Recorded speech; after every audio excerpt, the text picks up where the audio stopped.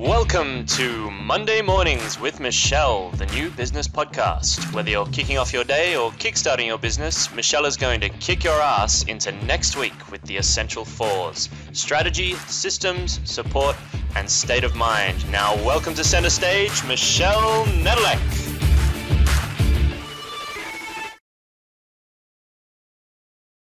Hey there, peeps. This is Michelle Nedelec, and I am super glad that you're here with me today because I have my most amazing guest, Marie Elizabeth. Thank you so much for being with us here today.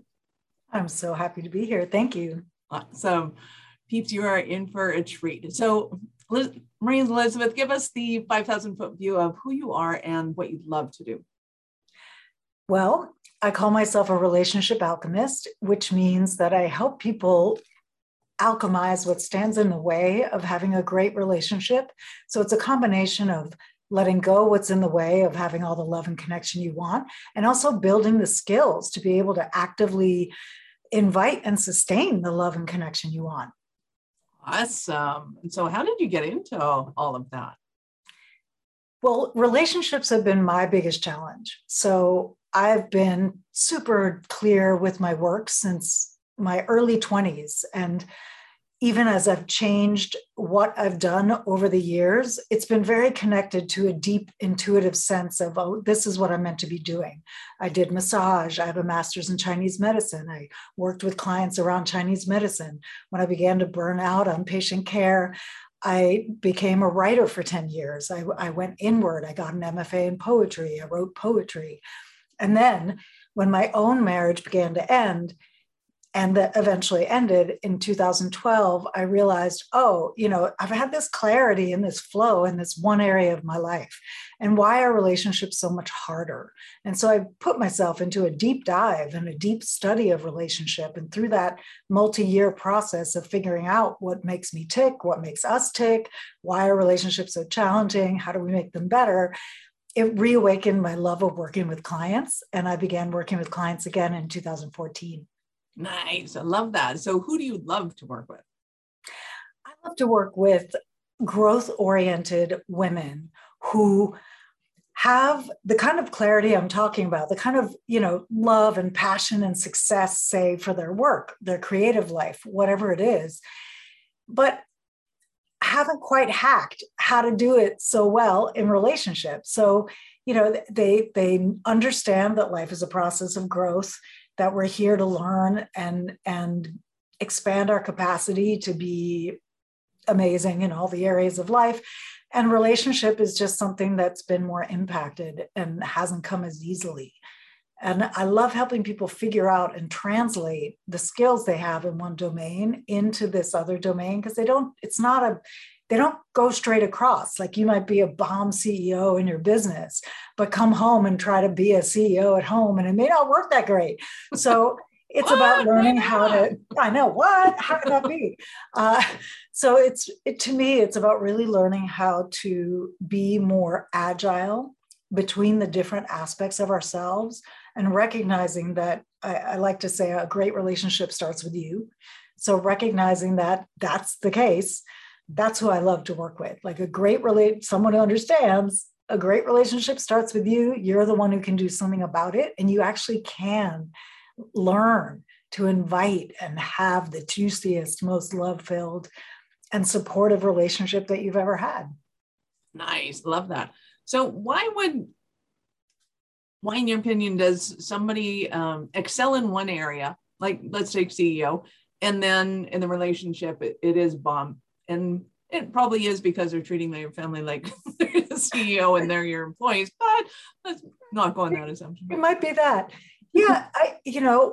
One of the biggest challenges is this tendency to get frozen in a certain role or a certain identity.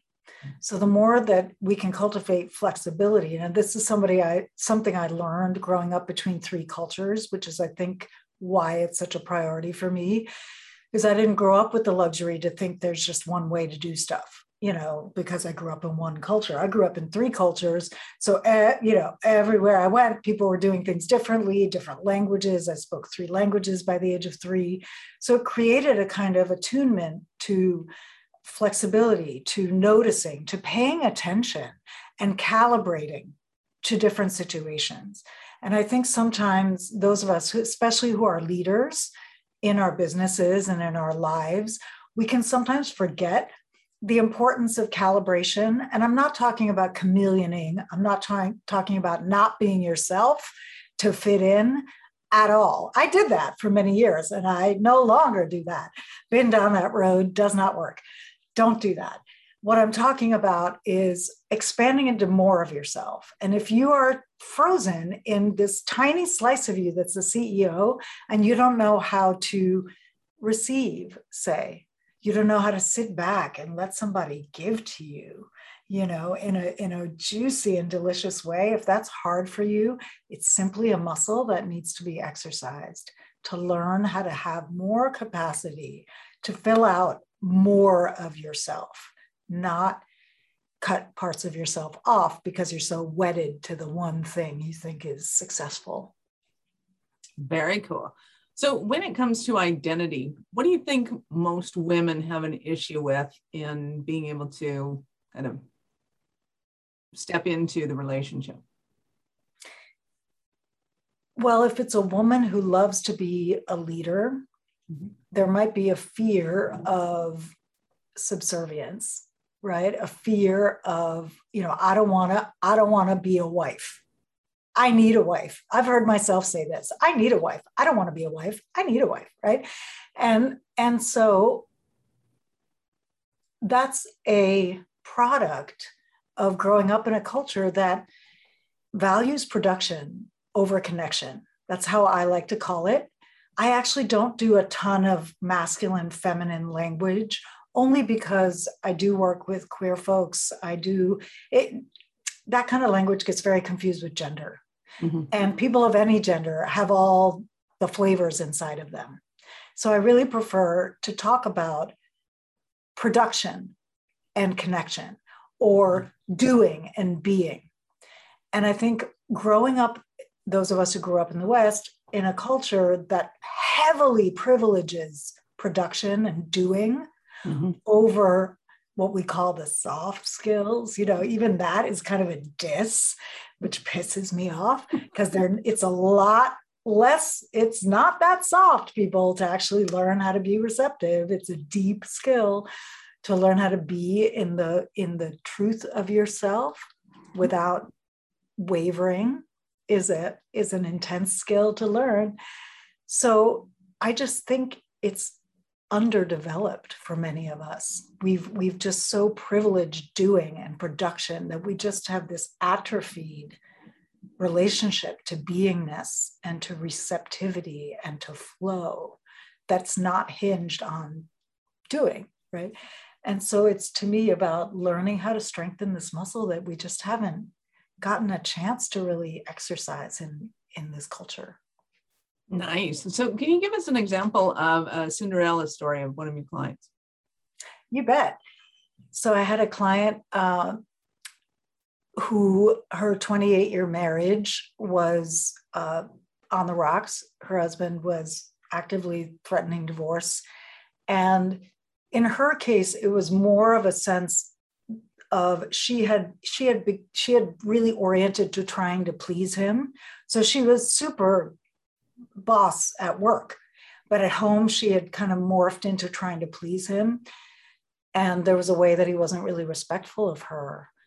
And over the span of our work together, we did end up working a year. We worked 6 months and then actually continued for 6 more months. And then she really grew a backbone. She began to ask more clearly for what she wanted.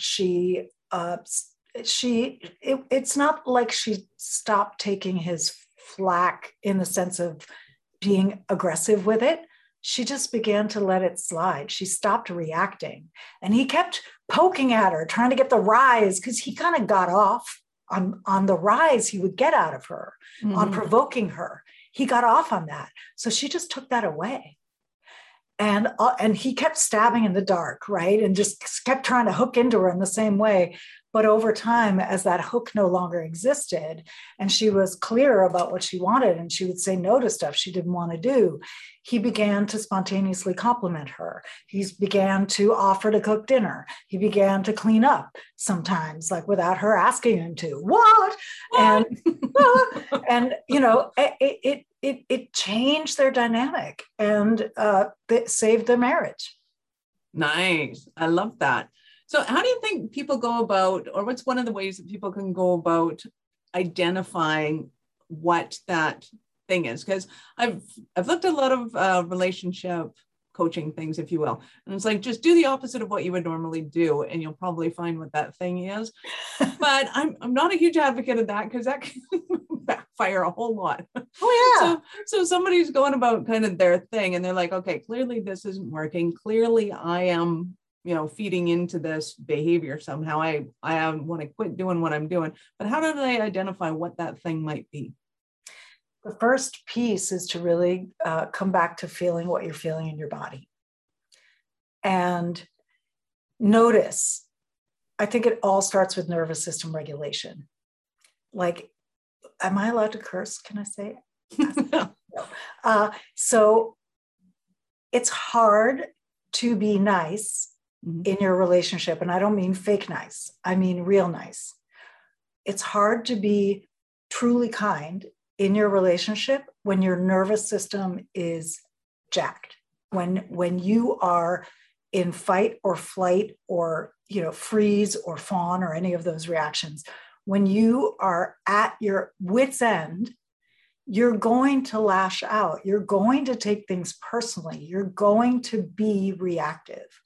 So step one is to actually feel what you're feeling and do what you need to do to get your nervous system to a place where you have more space. You ever notice that when you're calm, let's say you've had a nice weekend and you're kind of chill, and your spouse does something dumb, it doesn't really bother you so much. You're like, oh, there they are doing that dumb thing, right? But when you're stressed out because you're on a launch and you're in theater, and you have zero bandwidth, and they do that dumb thing, it's like, you lose your cool, right? So job one is to get in touch with what you're feeling and tend to yourself first, even if that means you have to pause a conversation that you're in and say, hey, I'm activated right now. I'm going to say something I'm going to regret. I need to take a time out and I'll be back, right? Now you include the I'll be back part, because maybe your spouse has charge on feeling abandoned or something like that, and you don't want to activate that, but you want to be super self-responsible. You know what? I'm about to say something I don't want to say. So I'm going to go take a time out. I'll be back. And on your time out, that's not when you rehash how dumb you think they are. It's when you do something for yourself. I know, it's so unfair. What? It really is? It sucks. It's when you actually do something for your nervous system. Now, what does that look like? It could look like box breathing, which means inhale for 4, hold for 4, exhale for 4, hold for 4. That act of counting your breath through all 4 cycles, within about 3 or 4 cycles of it, will start to bring your system down. Another thing you could do would be, if you're super angry in the moment, you could put on some music and dance, just rage it out, and then see if that release the energy from your system. You could take a salt bath if that's something, you could drink a cup of tea, you could take a walk or a run, anything to shift your energy out of the state that it's in and put the problem down, actually take your mind off the problem. Then you can come back to the conversation in a more resourced place, and things will likely go very differently. Now, I have a lot of other things to suggest, but that's one. You asked me what's the first thing. I think that's the first thing. Before you even open your mouth and try to say something different is befriend your nervous system and tend to yourself. Nice. I love that. And to me, it brings back this, it's so important to be looking after me first in all of those situations than it is to be taking care of necessarily somebody else, but to not abandon them. It's like, don't try and hit their pain points on your way out. It's like, exactly right. It's out. so tempting. Oh, it's so hard not to do that. But if you want, it all depends on your goal. If your goal is to win and at all costs, right, and be right, yeah, then go ahead. But if your goal is to have a loving and connected relationship where you feel like you're on the same team and you can be truly open and real with one another, and you have enough bandwidth to play, even in conflict, like my partner and I are very playful, even when we're beefing with each other. And you have to cultivate that. That doesn't just happen. And that means that pot shot you're tempted to take when you're on your way out the door, maybe you don't take that. Maybe you hold that one back because you recognize, oh, that's my stuff. Like, that's me just trying to annihilate the competition here. Exactly. So, and usually when you're dealing with CEO women, I would think that a lot of the vernacular is going to be the same at home for them as it is at the office. And part of it is learning a whole new vernacular and reacting, responding. You had said something that I found was hilarious.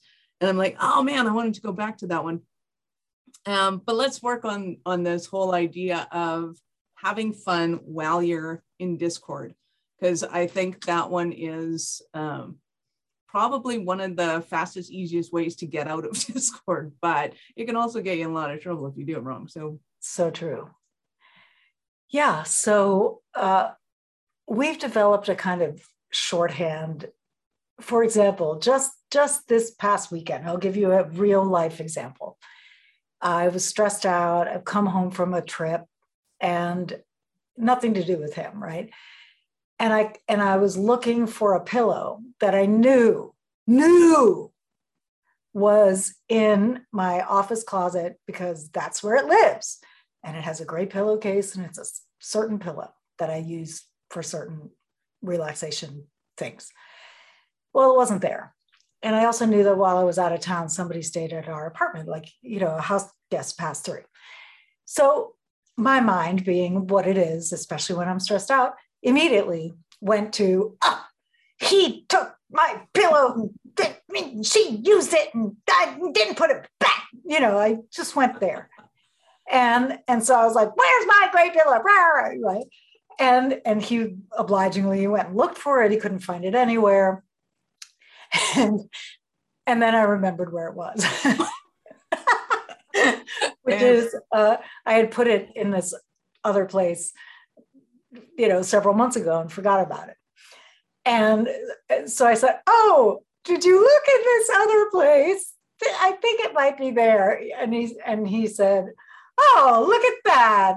Immediately blaming the Patrick. And all along the thing was somewhere else. Here and he just kind of, but we've developed so much play that he could go, oh, maybe it's time to apologize for immediately thinking Patrick did the thing that you did 3 months ago. We've developed the kind of play where he can do that. I call it sort of like giving a bid or making a bid. He makes his bid for play in the middle of an upset. And I will usually take the bid. Right. And sometimes I'll make the bid too, but often it's him making the bid. And I'm like, yes, you're right. It's time for me to apologize for blaming the Patrick, and we just have just a funny thing and then it's gone. Now, in order for that to work though, the person making the bid has to have enough bandwidth to have not gotten triggered by the accusation, right? Because when Patrick gets triggered by something I'm blaming him for, which doesn't happen a lot, but when it does, if he's already stressed out in some way, he will often go straight to defensiveness, right? He'll take the bait and he'll go straight to defensiveness and then we're off and running. So it's kind of an advanced play for the partner who's on the receiving end of whatever the upset is, not to take the bait and to respond with play. And then you wait like sometimes the play works and sometimes it doesn't. Sometimes it backfires and it just, makes the person angrier.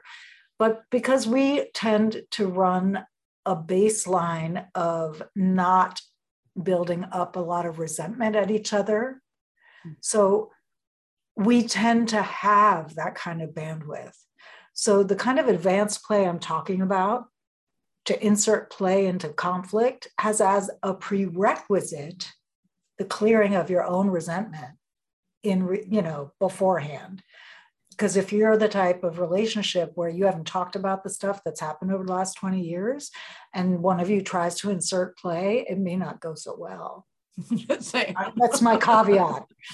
Exactly. Then you get into what I affectionately refer to as the argument elevator, where one person pushes one person's buttons and they get elevated, and then they push the other person's button, then they get elevated, and then they push back, and before you know it, you're on the 24th floor and nobody knows what started it.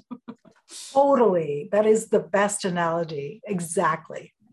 Well, and it's funny, this whole play in the idea, I had to laugh because my mom and dad are in their late 80s, been married forever. And I said to dad, so what's new? And he goes, well, apparently I had a name change. I said, oh yeah, what's that? He goes, somebody. Apparently I'm somebody now. Well, at least I'm somebody now. That's awesome. And I said, well, why are you now somebody? Like you weren't somebody before? And he goes, well, somebody lost things in the house and somebody did this. And I'm pretty sure only 2 of us live here. So I'm thinking my name changed to somebody. My mom's laughing going, well, if you'd quit moving stuff on me. Yes, exactly. Right? Like, that's beautiful. That's such a beautiful example. Exactly. So your dad was able to just kind of have a sense of humor about it, but also poking at it, and so that sounds just delicious. Yeah, it was adorable. So what are some of the stumbling blocks that somebody might be having right now, and they're thinking, oh my God, Marie Elizabeth, I need you so badly right now? Well, they might be wondering why, maybe they're trying to have a different conversation and it's not working. Mm-hmm. And they feel disconnected. Maybe the sex is not on and they don't know how to reconnect that. Often there can be, I'm doing so much of the work and I don't know, I got to work. I'm the CEO over there and then I got to do all the thing over here at home too. And there's resentment about that. And also not knowing how to ask for support or help in a way that doesn't come out either passive aggressive, resentful, or whiny. I notice among the high-powered women that I tend to work with, there's such a deep fear of being needy or whiny. And I know that's been true for me, that fear can sometimes translate to not asking enough at all, and taking it all on and then getting resentful about it. So that's something that could be happening. And there could just simply be this question of, this relationship has just been going on automatic for a long time. Do I even want to salvage it, right? Is it even worth trying to reconnect? I don't even know if I still know this person. That could also be a question. Is it time for me to go out on my own? Wow, that's a tough question to be having. Really Absolutely. Tough. Yeah. And it's so hard to navigate, especially as we get on, in years. It just can be hard to navigate because our lives are so entwined with each other. Maybe there's children, maybe there's houses, maybe there's even businesses that you co-own. And to me, it's always worth, obviously, unless you're in an abusive relationship, right? It's always worth, if it's a disconnected relationship, it's always worth exploring, can this be reconnected before opting out? Because if you haven't overturned every stone, if you haven't tried something new and seen whether or not your partner responds to that, don't walk away. Don't walk away. Because you haven't done that piece yet. And the beauty of 2 people reconnecting who have loved each other, but who just slipped into bad habits or just slipped apart because life was busy, or just, are being shackled by their childhood wounding, whatever it is that's happening. The beauty of reconnecting through that and rediscovering one another is so rich and nourishing and worth going for. Nice. I love that. I used to tell my clients, you can walk out, but you can't run out. So if you're running away from them, I guarantee you're going to find somebody that does that 10 times worse. You won't see it at first, but it will happen. And then you'll realize, hey, you're exactly like my ex. You just look a lot different. It's like, yeah. So if you really want to, resolve these things in you before you take it out on them. Well, exactly. And one of the, we have this idea sometimes that we can resolve things on our own. But our triggers and our stuff, it didn't happen in a vacuum. It happened in relationship to our parents, right? That's where they first began. And, then the schooling and the culture and all the different ways that conditioning has been put into our system. And so the unlearning doesn't happen on our own. I mean, we can do our own work to see ourselves, to learn self-awareness, to become more present to and able to be with our stuff. But without the mirror of the other person, it's so easy to think, oh yeah, I've got my act together, I'm doing great. And then, they leave dishes in the sink and you go ballistic. And it's like, oh, maybe. Maybe that might have been an overreaction. Yeah, I'm like, might have been a little much. And so I really firmly believe in working our stuff out, both in a self-awareness way with ourselves, but experimenting in relationship, trying this, seeing what happens, trying that, seeing what happens. I see relationship as a practice ground or a playground or a research ground, whatever word you like for that. But it's really the place where we can see ourselves so clearly and make choices about new behaviors and ways to train our brain to respond that are different.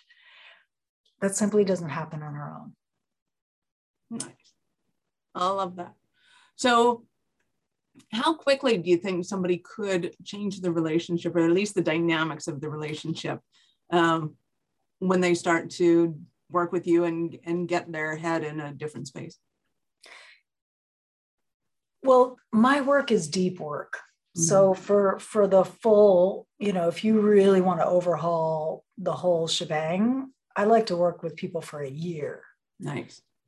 And that said, mm-hmm. in one session, if someone really takes in a new behavior, like really makes the shift and tries it, change can happen really quickly.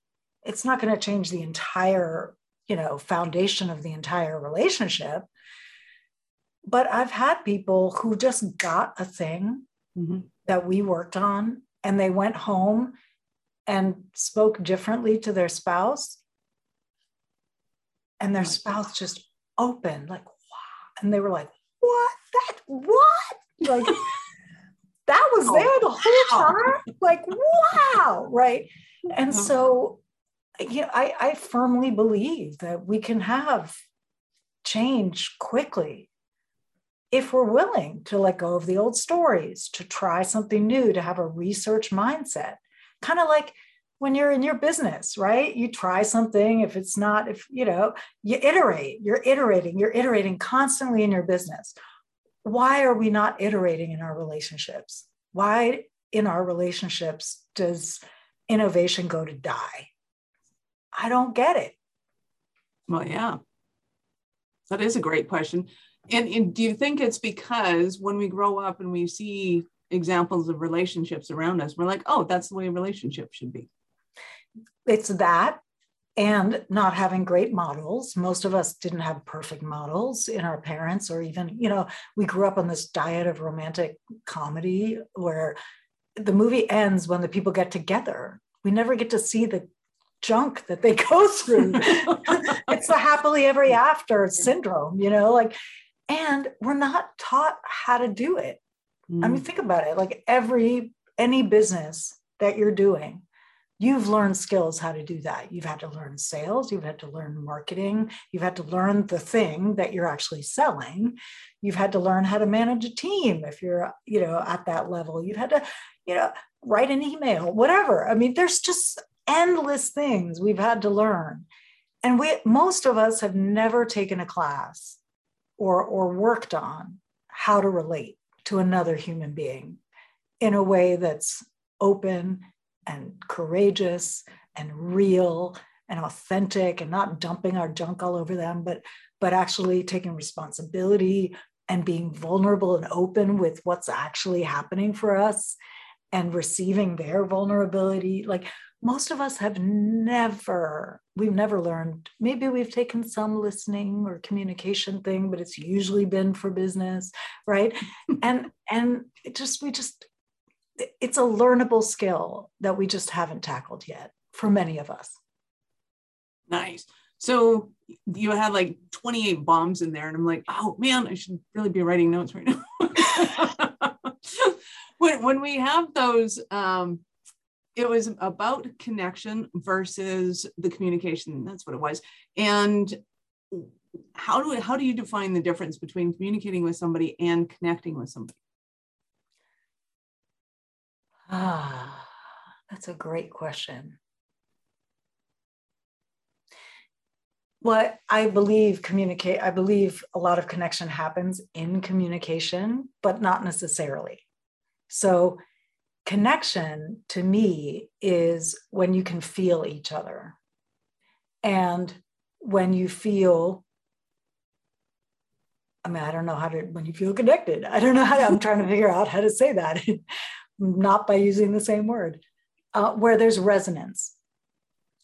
And not that you have to be the same or think the same, but it's if you've ever played a guitar, when you tune a guitar string and it's in tune, there's a harmonic that's like ding, that's super clear, versus when a guitar string is out of tune, there's this wavering. You can hear it. There's like a in the between the strings. Relationship is similar, where connection is when there's that bing, there's the resonance that you are in sync, even if you believe different things, even if you want different things, but there's something that just connects you and that's in sync. And you can also feel when there's that wavering in the connection, because it's either got interference on it, or there's charge, maybe there's emotional charge that you haven't expressed and you're trying to paper it over. Women, we're really bad about this. We have a charge, right? We're frustrated about something. And then we're talking over it and trying to be really nice. Oh, honey, would you take out the trash, please? And then there's this interference. There's this wavering between the words that we're saying and the energy that's underneath them that is dissonant to that. So that's a communication you're making, but it's not connected because it's not true, because your energy is not aligned with the thing that you're saying. And so to me, where communication and connection line up is when how you feel and what you say are aligned. And you're also open to listening, right? There's a listening on both sides, and there's an attunement of that kind. Was that clear? Yes, absolutely. That was fantastic.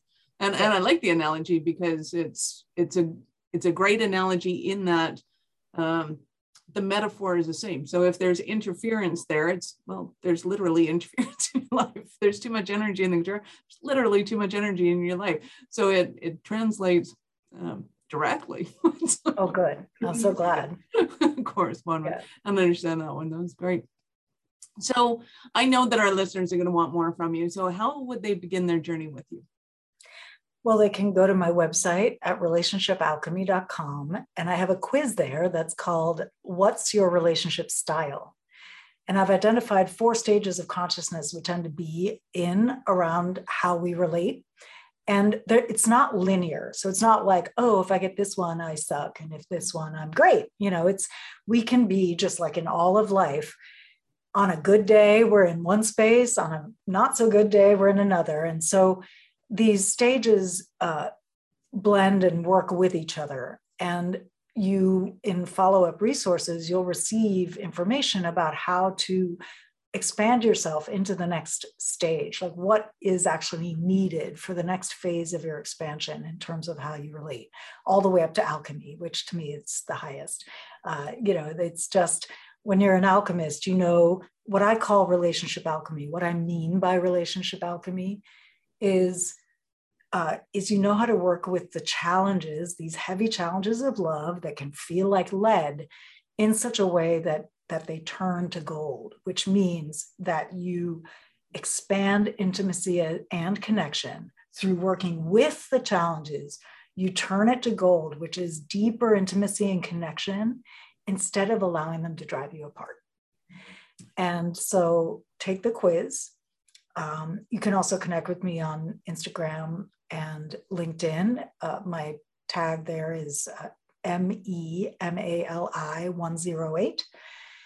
And on Facebook, it's ME Mali Coach. So I'm sure all those will be printed, hopefully somewhere. If not, you can find it all on my website. Just go to relationshipalchemy.com, keep it simple, and reach out. I'd love to connect with you.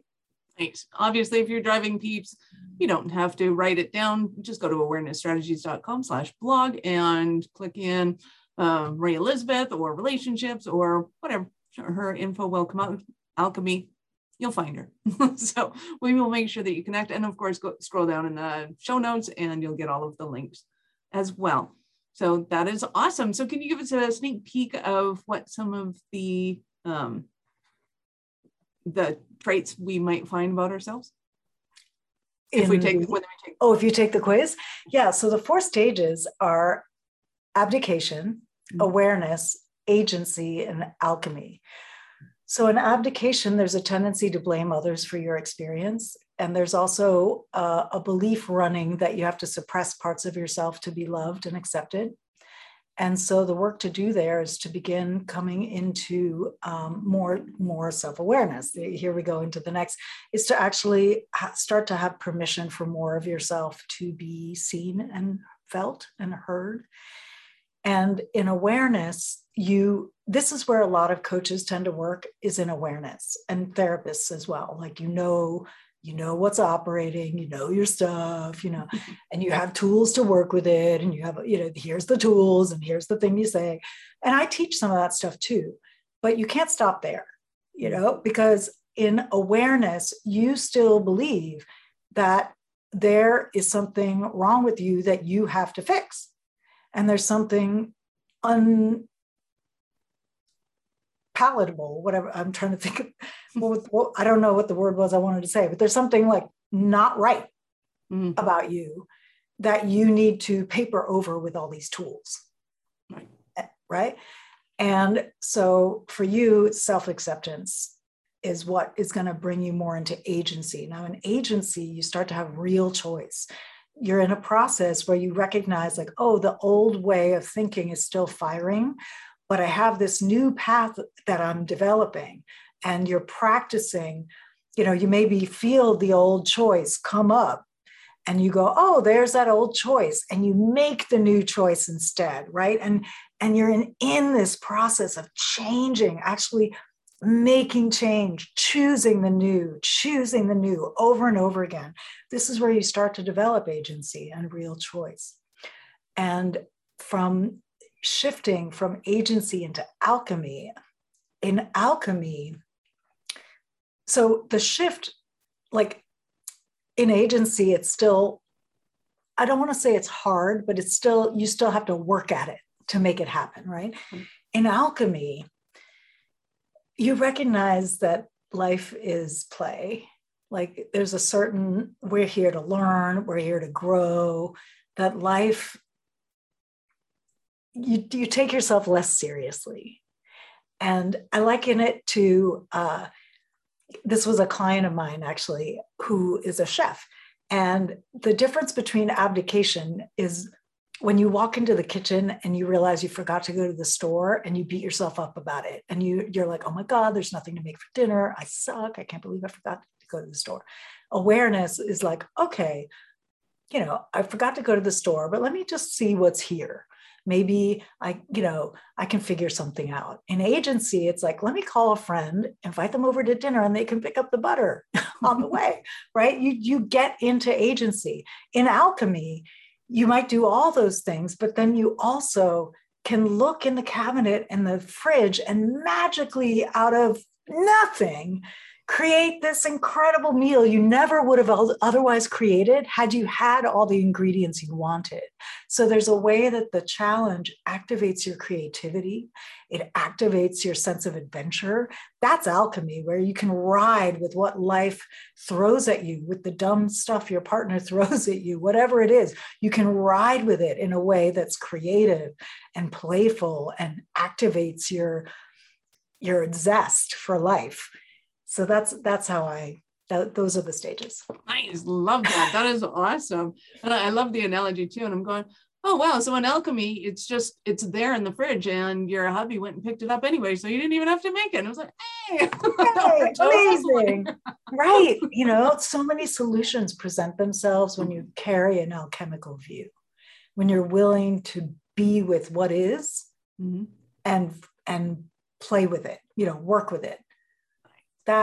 That's where all the magic begins. Absolutely. Nice. And so we're almost at our end, but I have to ask you, at what point in life did you know that you were a special kind of crazy enough to think that you could become an entrepreneur? In 1992, when I got out of college and I went to massage school, and I worked for first I worked for another massage joint, and then I ran the massage program at this very amazing health club, super cool spot. And I realized, I realized at one point it was just time to go out on my own. And that went so well. I mean, I had celebrity clients. I worked on the top triathletes in the world. I was in San Diego at the time. And my practice just kind of filled itself. It was, like I said, I've always had this kind of magical flow with work. And I have never looked back. I actually have never worked for anyone else since 1992 when I went out on my own. And I think it's just how I'm wired. I don't know how, I don't have anything to compare it to except those few years that I worked. I mean, I did work at a deli when I was 18 at the end of high school and made donuts or whatever, but like, real adult job stuff, it didn't take long. I mean, I was out on my own like 2 years after college and never looked back. Well, that is awesome. Awesome. Well, this has been so much fun. Thank you so much for your time. I appreciate it immensely. Any last words for our peeps? Yeah, one of my favorite things to remind people is to stay curious. There's a way that in our businesses, we have our curiosity out. And I think sometimes we forget to do that in our relationships, and our spouses can tend to look like the furniture after a while. And so I just invite you to stay curious, have an innovative, iterative mindset with respect to your relationship, and let it grow you. Nice. I love that. Awesome. Thank you so much again for your time, Maria Elizabeth. It's been awesome. And thank you, audience, for being here with us. This is Michelle Nudluck. If you know anyone who would make a great guest for the show, or if you have a question or topic you'd like me to discuss, reach out to me at michelle@awarenessstrategies.com or connect with me on LinkedIn or Facebook. I'd love to hear from you. Thank you for listening to our show. I am all about being a resource center for entrepreneurs to give them the information and the support they need to make it in business. As such, I have Taking Your Business Digital Q&A every Wednesday at 2 p.m. Mountain. To register for that, go to awarenessstrategies.com/digital. That's DIGITAL. I look forward to meeting you and actually finding out how you are. So see you on the flip side.